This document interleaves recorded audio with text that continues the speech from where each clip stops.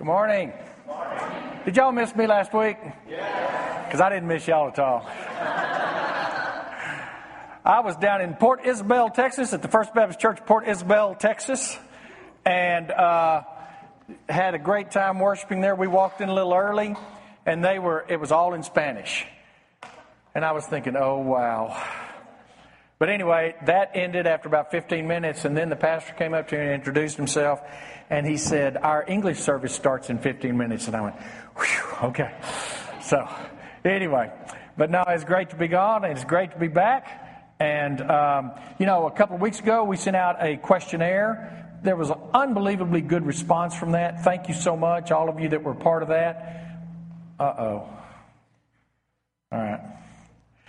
Great response from all of that. If you were not here, though, because we only did it 1 week, if you were not here that week, we would love for you to get one of the surveys and fill it out for us. Kelly, where are those? They're in the back, okay? So we'd love for you to do that. What an exciting day at Willow Bend Church. I mean, the greatest hymn ever written.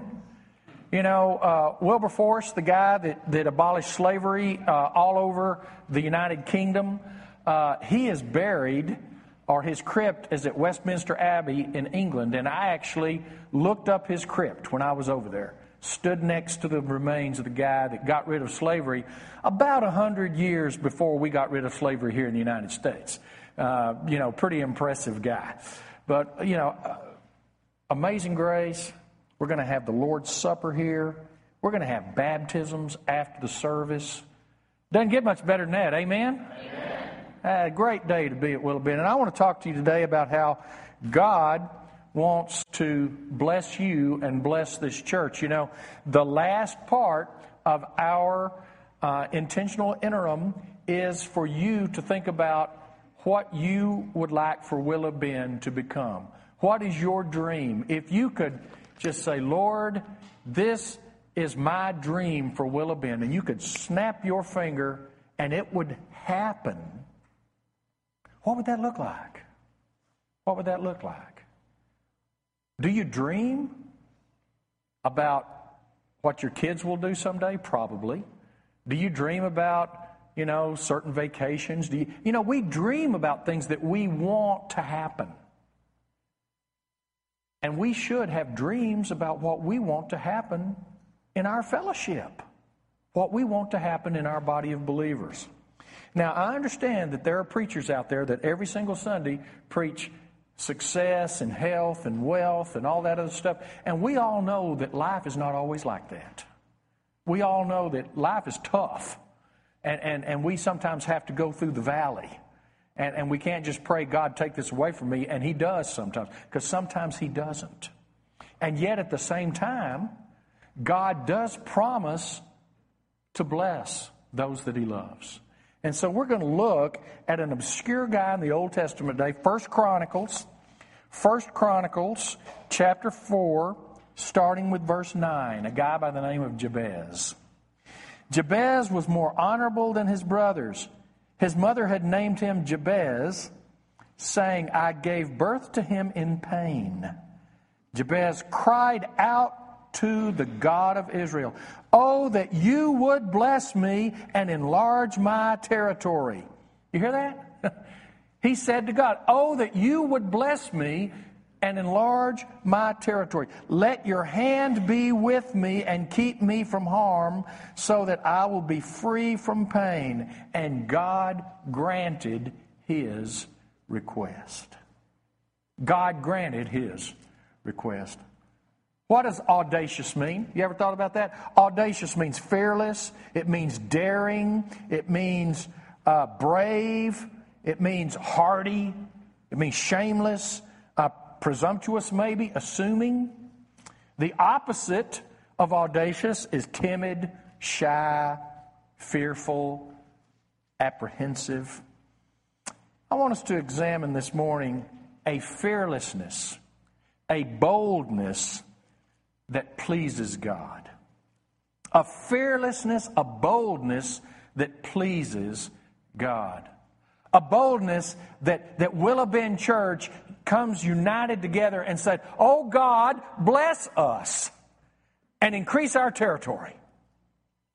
And bless us, Lord, and increase our territory. If we really believe in amazing grace, if we really believe that God saves a wretch like me, let me tell you something. There are wretches all over Plano, Texas that need to be saved. And they need God's grace. They need His forgiveness. They need to find Him through Willow Bend Church. They need to grow through Willow Bend Church. They need to for this place to be that sacred ground where they are born again and then come to walk with Him in a committed way. John Powell wrote his now classic book, Why Am I Afraid to Tell You Who I Am? And a person asked him, John, do you really want me to answer that question? And John said, of course I want you to answer that question. Do you really want my answer? Of course I do. Well, listen to what the person said. The person said, and I quote, I am afraid to tell you who I am, because if I tell you who I am, you may not like who I am. And that's all I have. I don't want to tell you who I am, because if I tell you who I really am, you may not like me. And that's all I have. Who doesn't feel that way sometimes? Who doesn't feel like that maybe if people knew who we really were, if we knew the secrets of our hearts, if we knew our pains, that people wouldn't like us? Oh, they like us because they don't really know us. But if they really knew us, they wouldn't like us. I mean, I bet every single one of us has felt that way at one time or another. But our God says, I love you.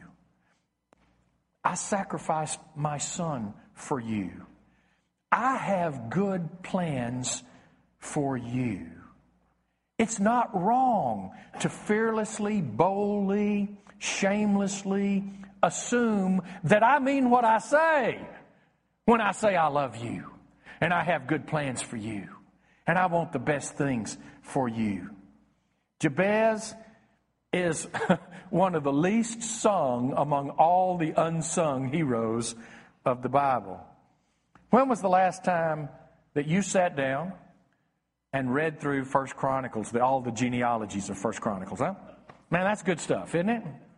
I mean, name after name after name. 500 names. And right in the middle of all those 500 names, the writer says, oh, there's Jabez. Let me tell you about him. Just 2 verses in all of that genealogy, 63 words in the New International Version, and yet one of the most powerful stories in the whole Scripture. But you know what? The story does not begin well. Verse 9, his name, I gave birth to him in pain. Now, guys, think about this a minute. Names were crucial back during the ancient time period. Abraham, what does that mean? Father of many nations. Isaac was named after his mother's laughter at hearing that he was coming. Peter, what does Peter mean? Rock. And Jesus said, upon this rock I will build my church. One would think that she would give him a name that would help him, that would encourage him, that would be good for him. I mean, who names their sons Judas today? Who names their daughters Bathsheba?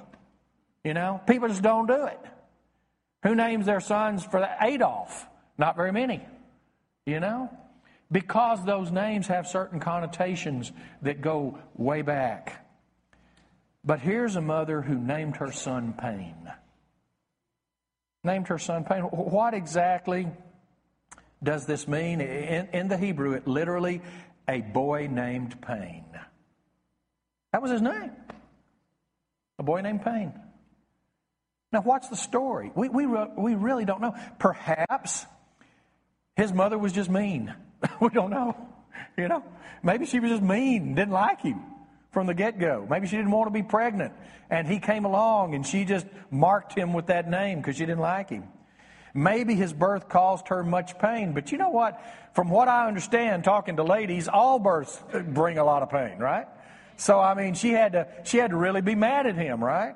Or maybe the circumstances of his birth were painful. Maybe, did the father abandon them? Were there financial hardships because he came along? If so, Jabez would constantly be reminded that he was a problem every time somebody called his name. A boy named Pain.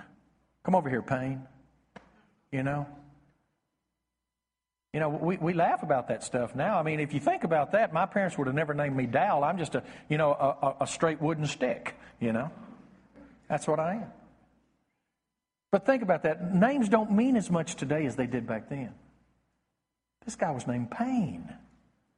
It had to be a terrible black mark upon him. Maybe he suffered from a physical defect. We don't know. You know, every mother wants a healthy baby. We really don't know. But question today. Here's my question for you today. What part of your story is named Pain? What part of your story is named Pain? I want you to think about that a minute. Maybe the family you grew up in was not the best. Maybe you weren't treated with love. Maybe there were difficult circumstances that you've had to face, difficult choices you've had to make. Maybe physical problems. Maybe, just maybe, and most probably, you've made some bad choices and you've had to suffer those consequences as well. What part of your story is named Pain? Because all of us have some. All of us have some.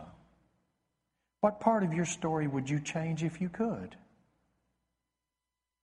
What pain or shame do you carry in your heart even today? I submit to you today that if we're honest, we all are named Pain in some way or another. But despite that, Jabez had the audacity to pray, "Oh, that you would bless me. Oh, that you would bless me, God." Wow. Oh, that you would bless me. Why would God bless him? Why would God bless us? Well, because he loves us. And it's his very nature to want to bless his children. You know, listen to how God describes himself in the Scriptures. The Lord, the compassionate and gracious God, slow to anger, abounding in love and faithfulness, maintaining love to thousands, and forgiving wickedness, rebellion, and sin. That's found in Exodus 34, 6 through 7. He is compassionate and gracious by his very nature. Have you known some people that are just mean by their nature? I have. I have. Or people that are just tough to be around because of their nature. Our God is gracious, compassionate, and loving by his very nature. God wants to bless us. He is not a cosmic killjoy or a universal policeman. He is our loving Father, and he wants to bless us. God's blessing is a supernatural favor because our God surpasses the natural world. And because he loves us, we have his favor with us. You see, but what that means is it's something you cannot attain on your own. It's not something that you can earn. It's not something that you can be good enough to win. It's something that you have to accept. It's something that you have to accept. I have a dog named Gus. I wish all of y'all could meet Gus. Gus has more energy than 10 other dogs. Gus Well, they call Gus the Tasmanian devil at my veterinarian's place. He runs around, bounces around, jumps around. He's a little old bitty thing, and he could jump up here. And sometimes I want to pet Gus. Sometimes I want to love on Gus. Sometimes I want to, just be nice to Gus. And you know what? Gus won't slow down long enough for me to pet him. He won't slow down long enough for me to love on him. And sometimes I think that's the way we are with God. God wants to bless us.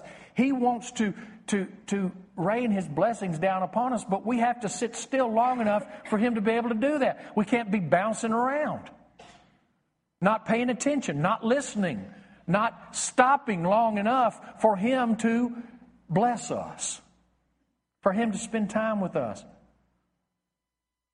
He's got these blessings He wants to give us, but we've got to receive them. We've got to slow down enough to receive. Did you know most of our world around us hasn't slowed down in years? And you know, I know some Christians hadn't slowed down in years either. We need to slow down and put ourselves in a position where God can bless us. You know, sometimes we go through difficult times. Sometimes God has to get our attention. Why? Just so He can slow us down to bless us. But that's His very nature. And then think about this. Jabez gets really specific. He says, enlarge my territory. Enlarge my territory. So He can do more good. Now, the very first of the Scripture, we read that, but we haven't talked about it. It says he was a more honorable man than his brothers. So you see, we know that Jabez was an honorable man. And he says, enlarge my territory so He can do more good, so He can give more, so that He can be more. You know, this was like a CEO saying, give me more customers, give me more market share. This would be like a doctor saying, give me more patients so that I can, touch more lives. It would be like a pastor saying, give me more ministry, more members. It's like a church saying, bring more people into this place so that they can be touched by the grace of Jesus Christ, so that they can hear about Jesus' saving power, so that we can do more good than we're doing now. You know, what's the American dream? The American dream is always bigger is better. Amen? Isn't bigger better? Bigger's always better, right? It's always better. And let me tell you something. Bigger's not always better. It's not. And you guys know that. But let me tell you something. I know churches that are smaller that are almost bigger is sinful. Bigger is wrong. Bigger is less godly. No, it's not. It's not.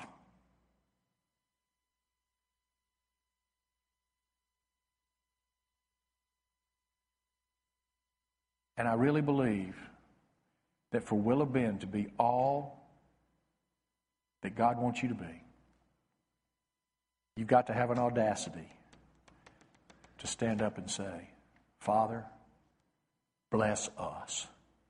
Increase our territory. And that doesn't mean that you need to become a mega church. It doesn't mean that you see the deal is, I've been in churches that grew. I've been in churches where good things happen. You never, ever, ever focus on a number. You focus on a person. You focus on the people. But when you minister to people and you focus on those people, they want to be a part of your fellowship. They want to be a part of your fellowship. Did you know when I first went to my last church, I almost asked people not to invite their friends to church at first. Because quite honestly, we had some things we need to fix. We had some things we needed to clean up. And I wanted, and I know in our world today, you've got one shot at people, and I wanted people to have a wonderful, wonderful experience when they came. I wanted everything to be in place. I wanted them, when their kids came, and their youth came, and they came into worship, that they had a wonderful, wonderful experience, so that they would want to come back. And I knew we weren't providing that at first, so I said, let's not invite anybody for a while. Can I tell you something? And I believe this with all of my heart.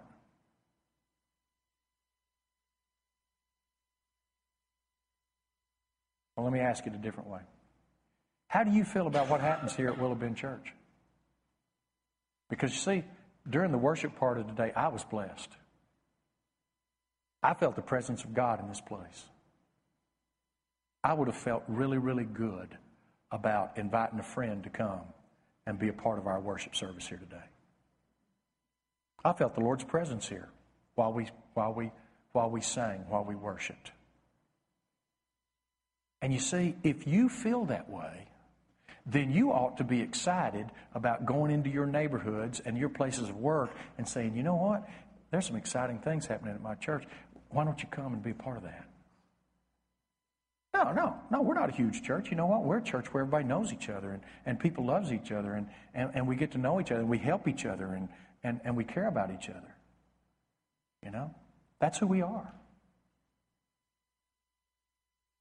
And I want to ask you one more question, then I'm going to quit meddling and I'm going to go back to preaching, okay? I'm just going to say that, okay? When was the last time you invited somebody to come to Willow Bend Church with you?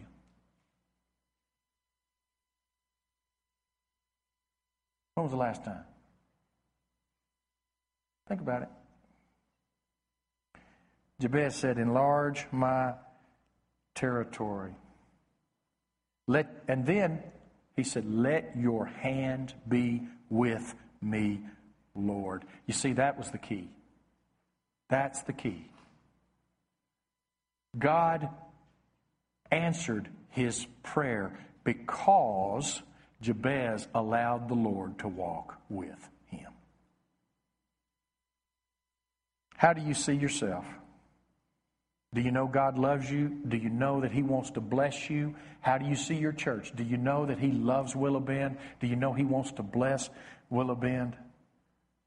Are you worthy of his love, his grace, his mercy, his blessing? Yes, you are. Because you've been covered by the blood of Jesus Christ. Because you've accepted his Son as your Lord and Savior. Yes, of course you are. I heard a story one day about a man who was walking in the desert.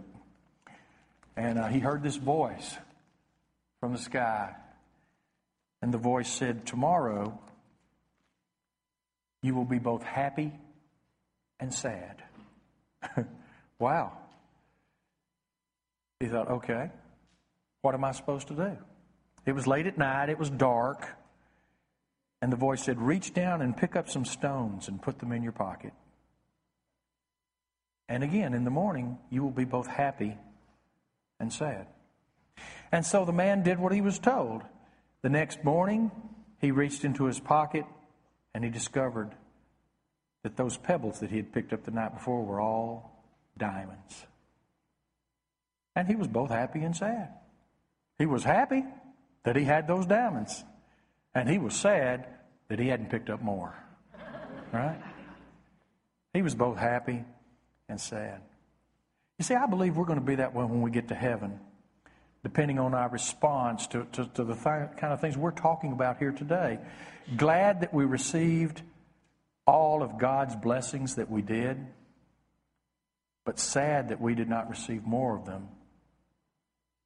Sad that we did not allow God to bless us even more than we did. Question: how sad will you be in heaven? How will you feel? Bernard of Clairvaux was a 12th century French pastor and theologian. Listen carefully to his 4 stages of Christian growth and see where you are today. Number 1, love of self for self's sake. I love myself because I want me to be happy. Number 2, love of God for self's sake. Yeah, I'm going to love God because I know he's going to bless me. Number 3, love of God for God's sake. Number 4, love of self for God's sake. Where are you along that spiritual maturity level today? What step will you take today? What step will God call you to take, and will you take it? As we close, I have a question. Do you have the audacity to believe that God really means what He says in the Scriptures? I have a friend that I talk to a lot, and I think sometimes it frustrates him because we'll be talking about stuff, and I'll say, well, the Bible says. And he says, you're always going to the Bible. I say, yeah, I do, because I believe it. And I believe that the Bible knows better than me and you and every other human philosopher, because it is God's Word to us. My question for you today is, do you have the audacity to believe that God really means what He says when He talks about how much He loves you, how much He wants to bless you, how much He wants to make a wonderful difference in your life? He doesn't want to, He really does not want to take your life and make it better. He wants to completely transform it over and over again to be more and more conformed into the image of His Son, Jesus Christ. You hear what I'm saying?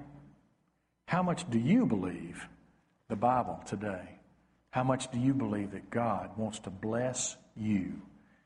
Bless your church. Bless all that you care about.